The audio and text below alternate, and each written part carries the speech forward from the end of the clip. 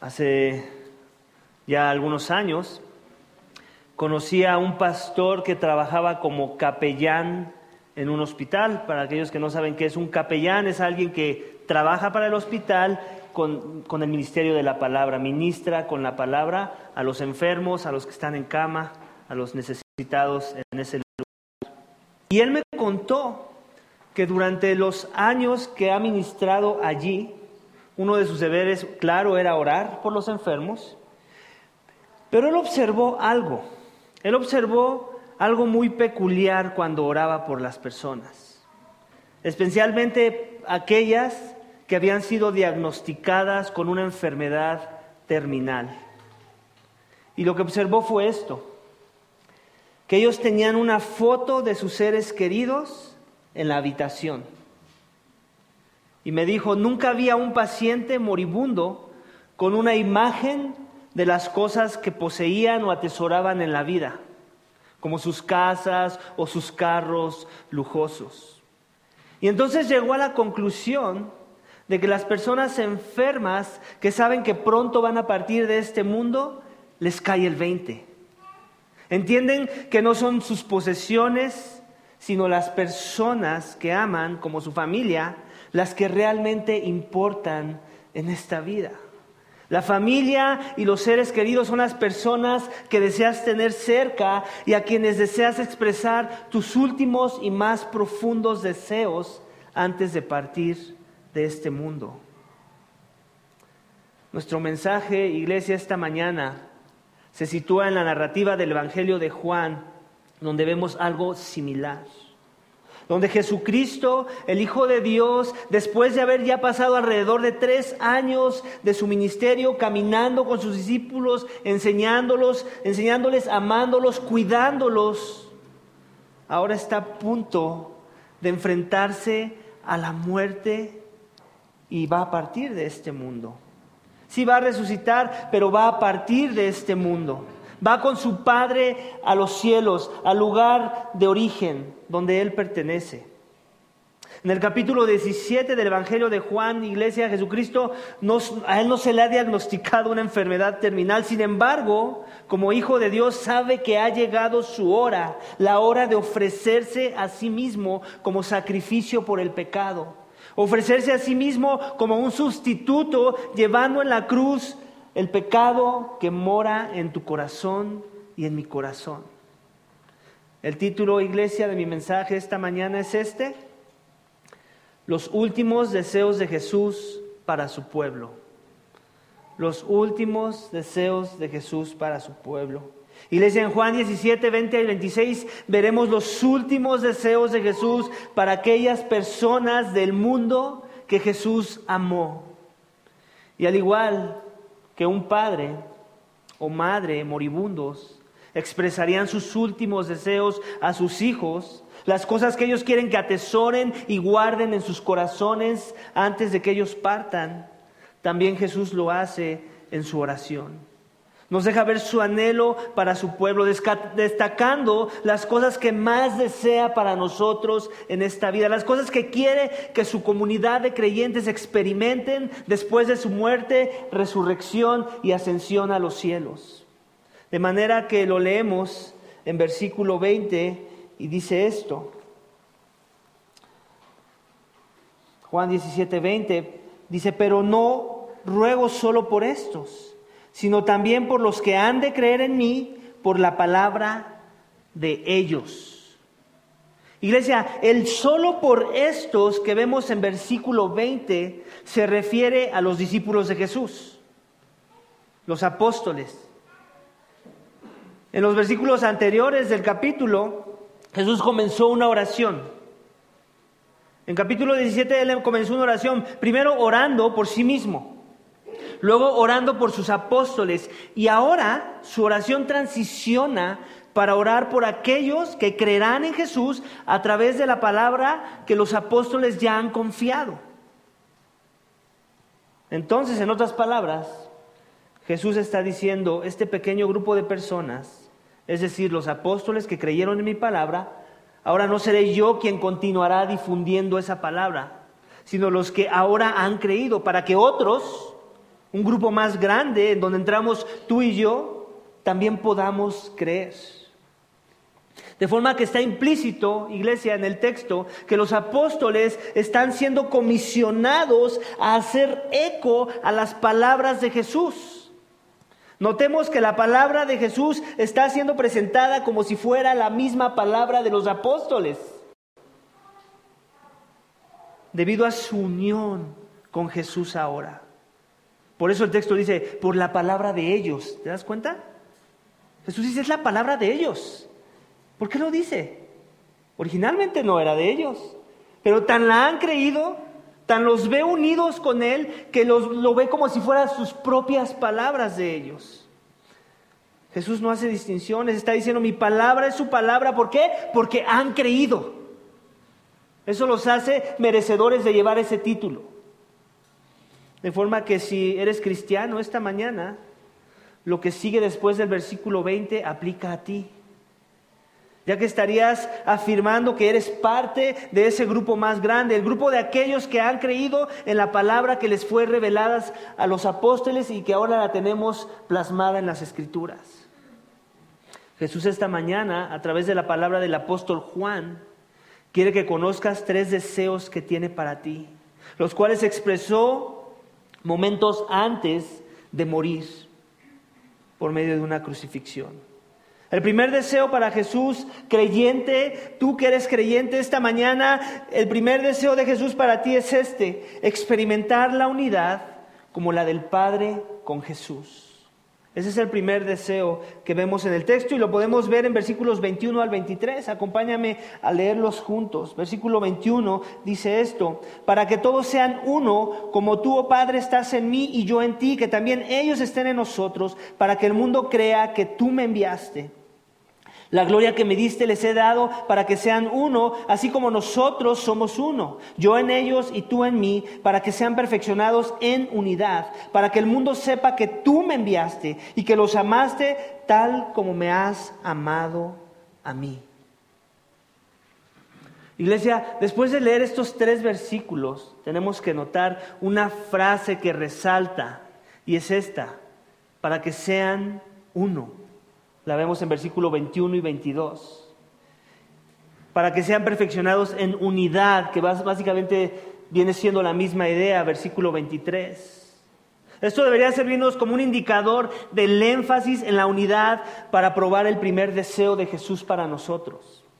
Su deseo es que nosotros, junto con los apóstoles, seamos uno, lo que nos da esta idea de unidad. Pero para que entendamos, iglesia, lo que Jesús quiere decir con eso, agrega en su oración este juego de palabras, donde dice en versículo 21, como tú, oh Padre, estás en mí y yo en ti, que también ellos estén en nosotros.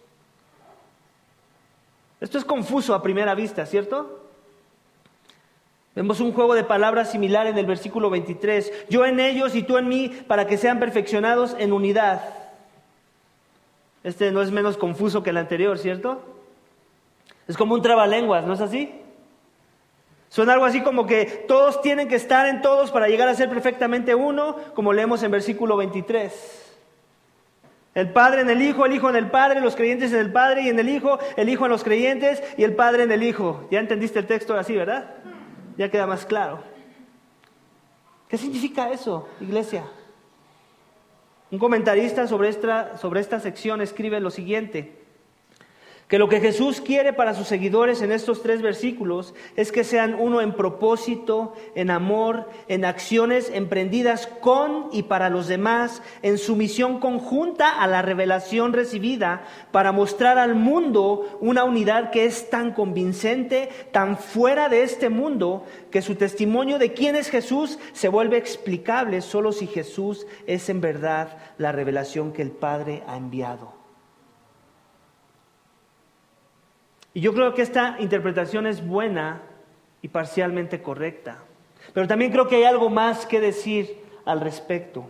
Creo que el versículo 22, iglesia, en tus Biblias, es el versículo clave que nos ayuda a darnos cuenta de lo que Jesús realmente quiere decir cuando desea que sus seguidores sean uno.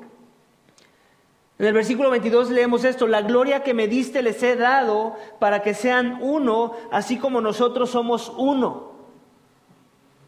Iglesia, lo que Jesús está tratando de decir es que la unidad que quiere que experimentemos debe estar relacionada con la gloria que ha recibido del Padre.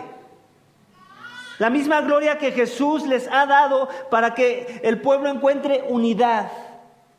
Y depende de la revelación de la gloria que el Padre le dio a Jesús.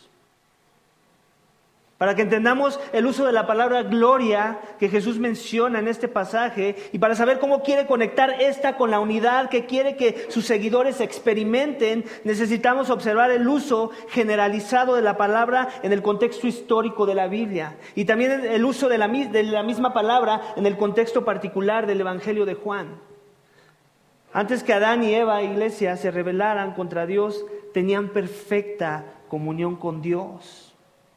Podían contemplar la presencia de Dios. Dios tuvo comunión con ellos, pero cuando pecaron, ¿qué pasó? ¿Qué dice Génesis que sucedió?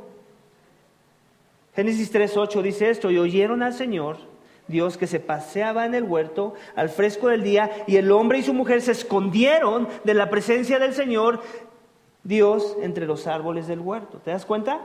Había una presencia a la cual estaban acostumbrados, pero ahora, por el pecado que entró en sus corazones, se escondían de esa presencia. El texto dice que Adán y Eva se escondieron de la presencia misma de Dios. Y tú ya conoces el resto de la historia. Adán y Eva fueron expulsados de la presencia del Señor debido a su desobediencia. Todos los descendientes de Adán ahora nacerán en un mundo que carece de la plenitud de la presencia de Dios. Y ese somos tú y yo. A partir de ese momento habrá un vacío y un anhelo en el corazón del hombre, un anhelo de experimentar la presencia de Dios que da sentido a nuestras vidas. Sin embargo, debido al pecado, iglesia, al pecado que hemos heredado de Adán y Eva y que nosotros mismos hemos decidido atesorar, trataremos de encontrar significado en otras cosas que no son Dios. Cosas creadas en lugar de buscar la presencia del Creador en nuestras vidas.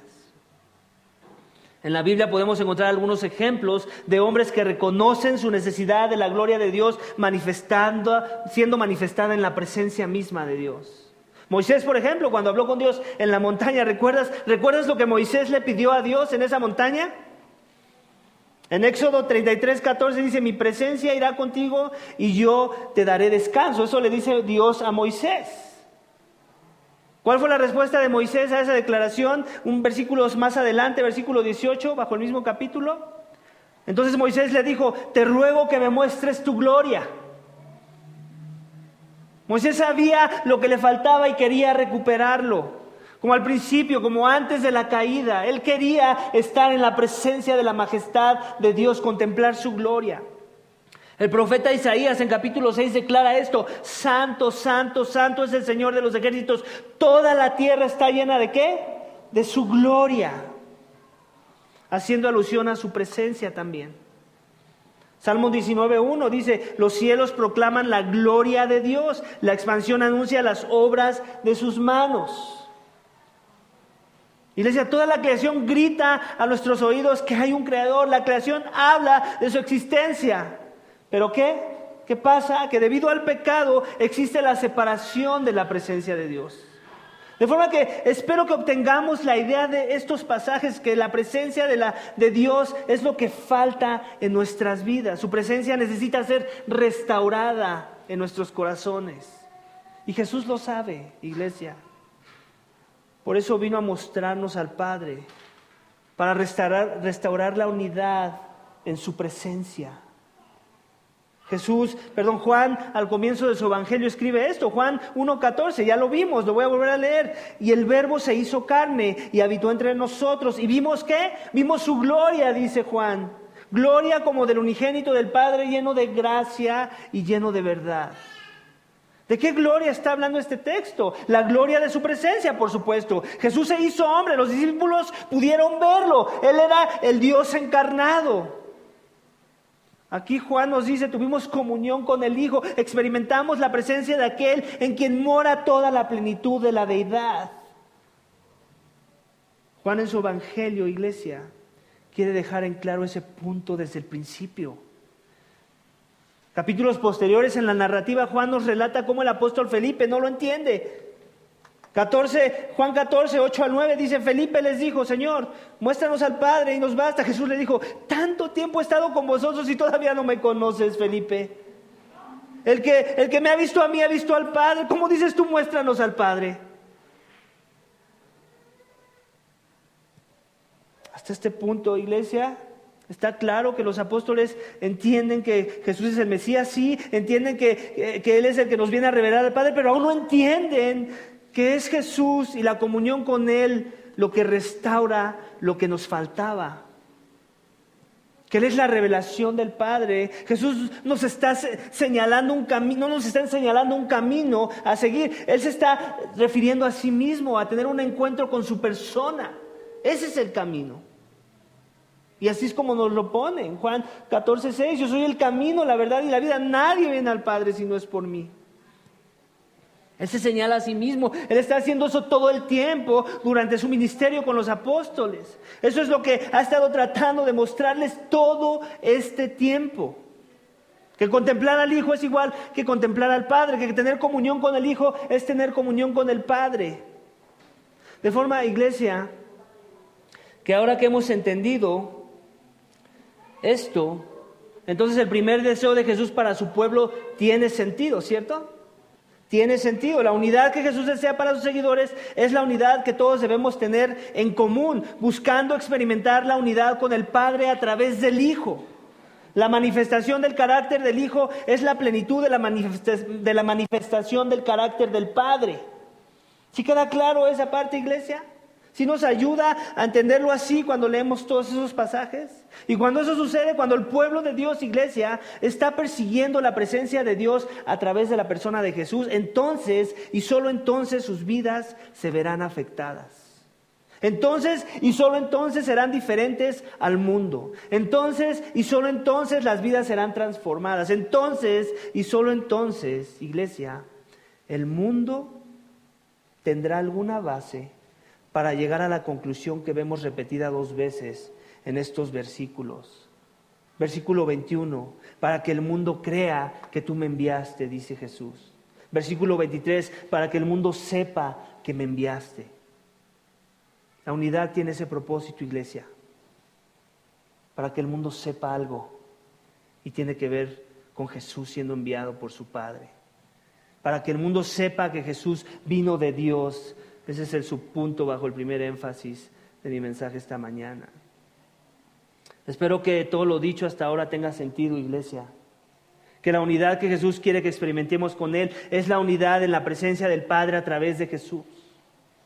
Juan 17, 4 a 5 debería de ayudarnos a grabar eso en nuestras mentes. Por favor, escucha mientras lo leo. Juan 17, 4 al 5 dice Jesús: yo te glorifiqué en la tierra, habiendo terminado la obra que me diste que hiciera. Y ahora glorifícame tú, Padre, junto a ti, con la gloria que tenía contigo antes que el mundo existiera.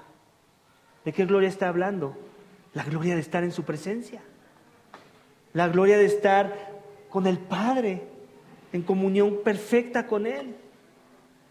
En este texto Jesús está reclamando la plenitud de la presencia de Dios en los cielos que Él tenía antes de convertirse en un hombre.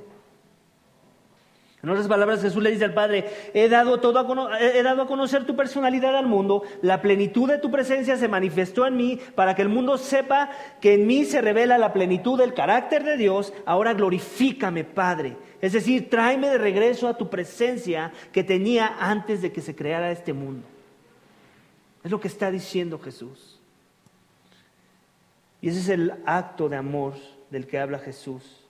Y ese es el amor del que habla Jesús aquí al final, en versículo 23, donde dice: y que los amaste tal como me has amado a mí. ¿Cómo amó, iglesia, el Padre al Hijo? La respuesta está ahí, con su presencia desde la eternidad. No hay mayor amor que ese, que estar en la presencia misma de Dios. Así es como lo amó. ¿Cómo amó el Padre al mundo? Revelándonos su presencia a través del Hijo. Esto de una manera que muestra su amor en formas que apenas si podemos comprender. Jesús se da a sí mismo, iglesia, como el sacrificio que trae restauración a la presencia de Dios en nuestras vidas. donde tenemos ahora unidad y reconciliación con la deidad a través de Jesús. Por eso Jesús puede decir en los capítulos anteriores, permanece en mí. Y si no permaneces en mí, no puedes hacer nada. En otras palabras, la comunión con Dios no se puede restaurar sin mí, es lo que Jesús está diciendo. Eres la llave, iglesia. Eres la llave, eres la puerta, Él es todo. ¿No es eso glorioso?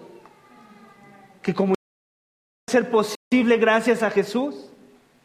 Que lo que se había perdido ahora puede ser restaurado a través de ese Salvador. Que la presencia de Dios se puede experimentar, que lo que pidió Moisés lo podemos experimentar ahora. Cuando tenemos una búsqueda, iglesia, apasionada de la presencia de Dios en nuestras vidas, la gente del mundo no tiene otra opción más que admitir que el Hijo fue enviado por el Padre. Esto nos hace un pueblo diferente, un pueblo sediento por Dios. Esto convence al mundo de pecado cuando entran, por ejemplo, a un servicio de adoración como este, en un recinto como este, y el pueblo de Dios se reúne para unirse en la búsqueda de la presencia de Dios. Entonces, las personas perdidas no tienen otra opción más que admitir que esto es sobrenatural, que la presencia de Dios debe estar en este lugar. Pero también, iglesia, tenemos que tener cuidado porque aquí viene una implicación y tenemos que entender las implicaciones de este pasaje.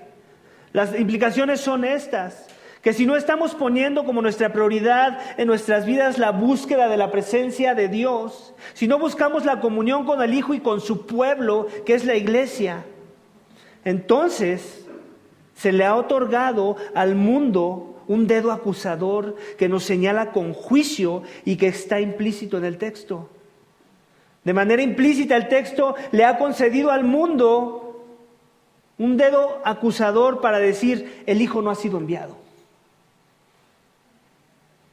Que el Padre no envió al Hijo. Incluso pueden decir, este pueblo adora a Dios con sus labios, pero su corazón está lleno de hipocresía y lejos de la presencia de Dios. ¿Te das cuenta? La misma razón y motivo por el cual Dios quiere unidad en su pueblo, cuando su pueblo no muestra unidad, está mandando el mensaje opuesto por el cual Dios propuso la unidad, para que creyeran que Él fue enviado por el Padre. ¿Te das cuenta del estorbo que es la falta de unidad en la vida de una iglesia? Cuando no hay unidad, cuando no hay un solo sentir, cuando no estamos caminando en una dirección, la unidad es crucial, iglesia, es crucial. Así es como el mundo saca sus conclusiones sobre nosotros. Si la unión vertical que decimos tener con Dios no se refleja entre nosotros, si no existe comunión, unidad, compañerismo en los seguidores de Jesús, entonces el mundo le cuesta trabajo creer que la comunión en la presencia de Dios es posible a través del Hijo. Porque es a Jesús, iglesia, a quien proclamamos. La verdadera comunión vertical con Dios siempre se manifestará con una amorosa unidad horizontal y compañerismo con otros creyentes.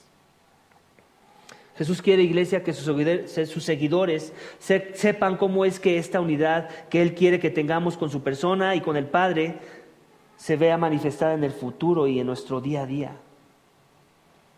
Amén. Vamos a leer versículo 24, iglesia.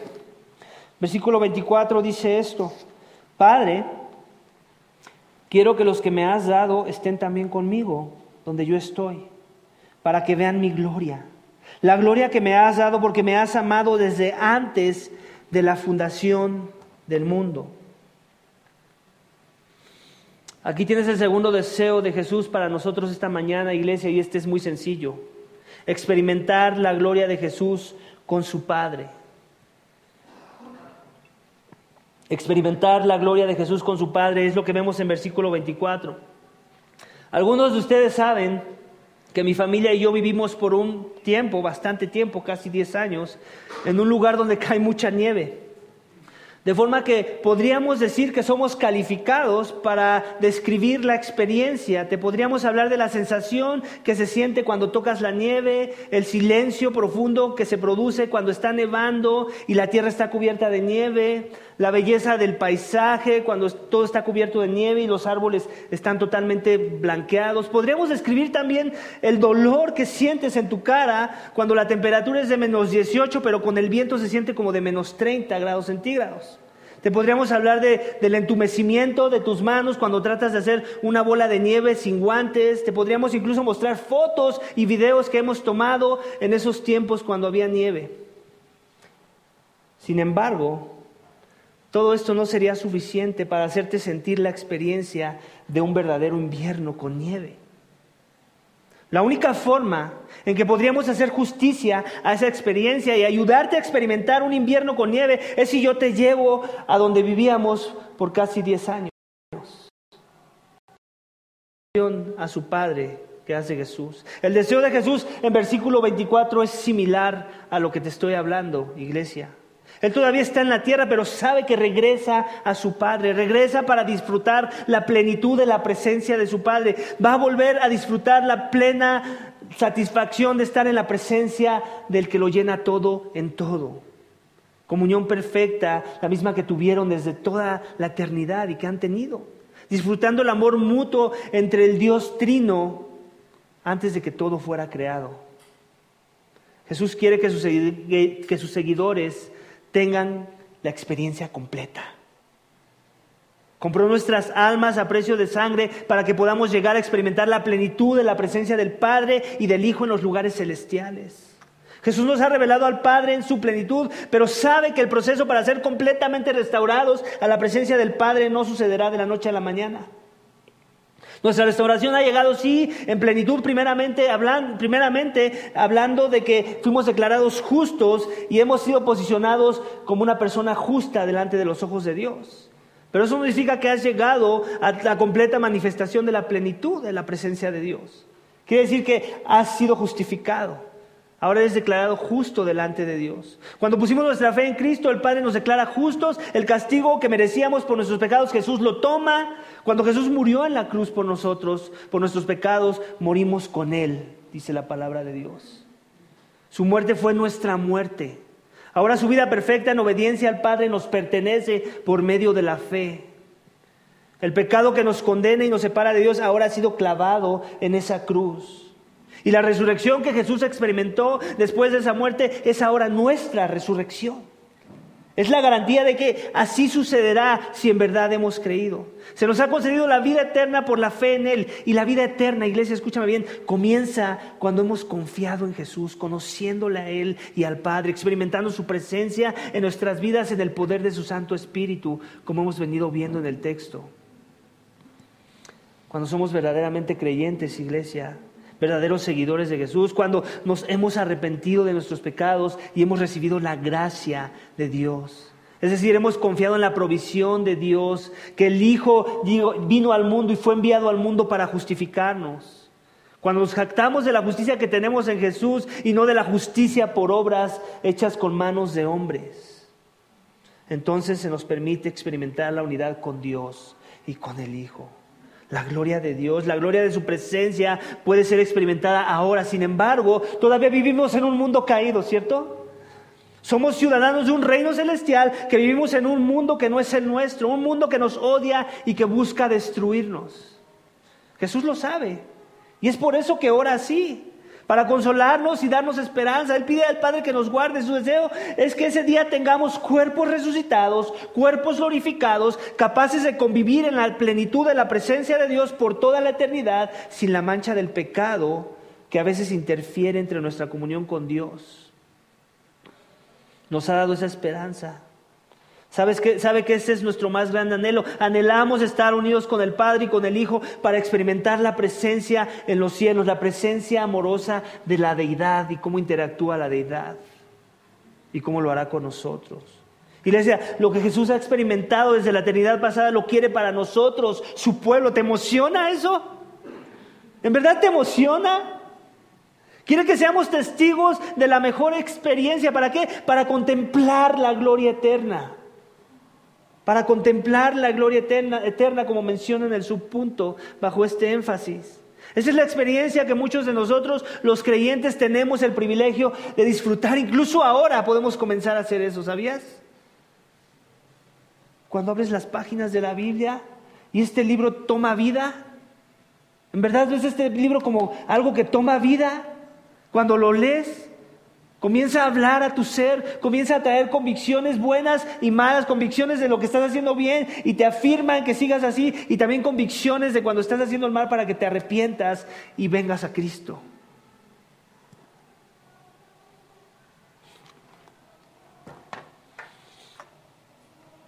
Cuando la congregación iglesia de los santos, de todas las tribus, lenguas y nación, contemplen en adoración al Padre y al Hijo para experimentar nuevamente la comunión que Adán y Eva perdieron. Eso es lo que Cristo quiere que sea restaurado. Esa es la gloria que quiere que regrese a los corazones de los hombres. Si estás en este recinto escuchando hasta el momento estas verdades y no te emocionan, si el anhelo del cual estoy hablando no se puede decir de ti, si no es tu más grande deseo estar con Jesús, esto podría deberse a que te satisfaces demasiado fácil con otras cosas. Te distraes muy fácilmente con cosas que prometen llenura, pero que entregan desilusión. Así que permíteme recordarte que estás perdiéndote del anhelo por una experiencia mucho mayor en la presencia de Dios. O el otro caso, aún más triste, podría ser que no seas creyente. De forma que vives perdido y sin esperanza y en gran necesidad de misericordia. Dios quiere que también seas testigo de la experiencia suprema y contemples la gloria eterna en comunión con Él y con su pueblo. Él quiere eso para ti esta mañana. La pregunta es si tú lo quieres.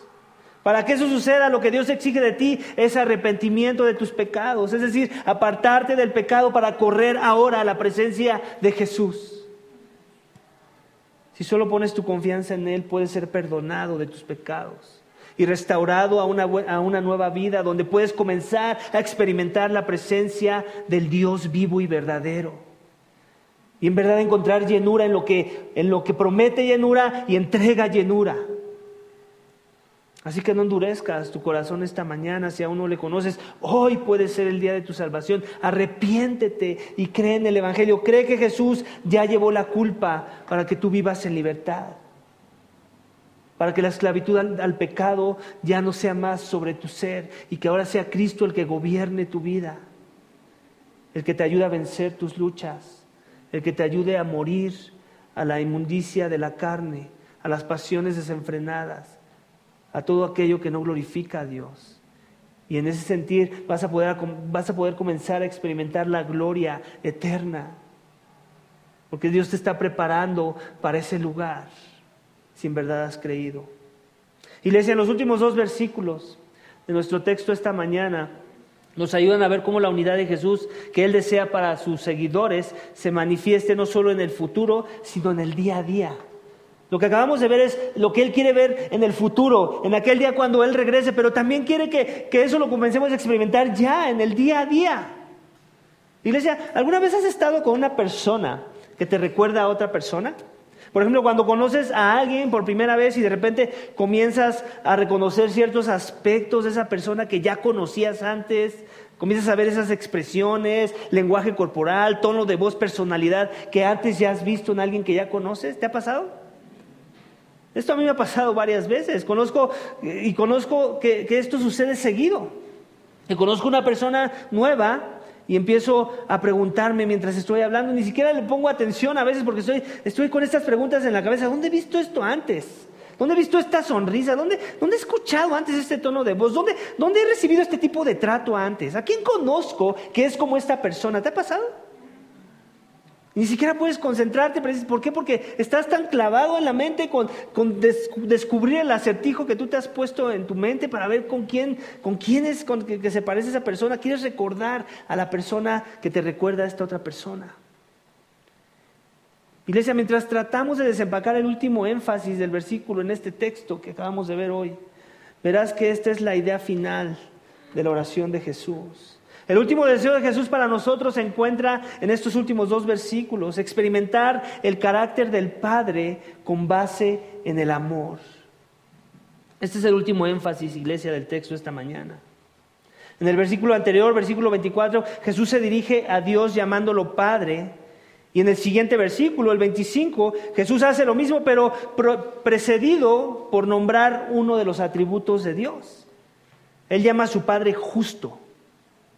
Y después hace este contraste entre el mundo que no conoce al Padre debido a su rechazo de Jesús y los seguidores de Jesús que han creído que Jesús fue enviado por el Padre y que a través de él también conocen al Padre. Dice en la segunda parte del versículo 25, aunque el mundo no te ha conocido, yo te he conocido y estos han conocido que tú me enviaste. De forma, iglesia, que Jesús quiere resaltar en el versículo 25 que su Padre es profundamente justo en el juicio por el cual el mundo es condenado por su ignorancia. Mientras que Jesús y sus seguidores son aceptados en la presencia de Dios. En el 26 les dice, yo les he dado a conocer tu nombre y lo daré a conocer. Iglesia, en el Antiguo Testamento era común que el nombre de una persona estuviera directamente relacionado con el carácter y la personalidad de esa persona. Y de eso se trata precisamente la misión de Jesús. En su presencia encontramos todos los aspectos ¿de qué? Del carácter de Dios. Todo lo que Jesús es y hace y refleja es lo que el Padre es, hace y refleja. En Hebreos 1:3 nos dice que Jesús, Él es el resplandor de su gloria y la expresión exacta de su naturaleza. ¿La naturaleza de quién? Del Padre, de la deidad. Así que no hay duda de que Jesús ha dado a conocer el nombre del Padre, pero en el texto dice que continuará haciéndolo conocer, haciéndolo saber. Sin embargo, ¿cierto? Sabemos que Jesús, después de su resurrección, ascendió a los cielos. La gloria de su presencia les fue quitada a los discípulos, por decirlo así. ¿Cómo es entonces que Él va a seguir haciendo saber el nombre de su Padre al mundo?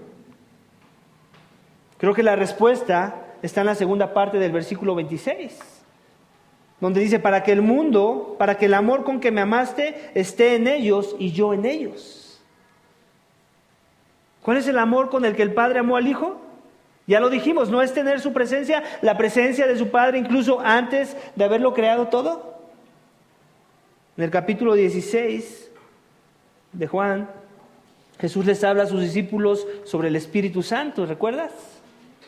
Leemos en versículo 7, capítulo 16, pero yo os digo la verdad, os conviene que yo me vaya, porque si yo me voy, el Consolador no vendrá a vosotros, pero si me voy, lo enviaré. Jesús ahora confía en el ministerio del Espíritu Santo que va a morar en sus seguidores y que continuarán dando a conocer al Padre a través de sus vidas. De eso es de lo que Él está hablando. Esto continúa, dice Jesús. Por eso Jesús menciona aquí, y yo en ellos.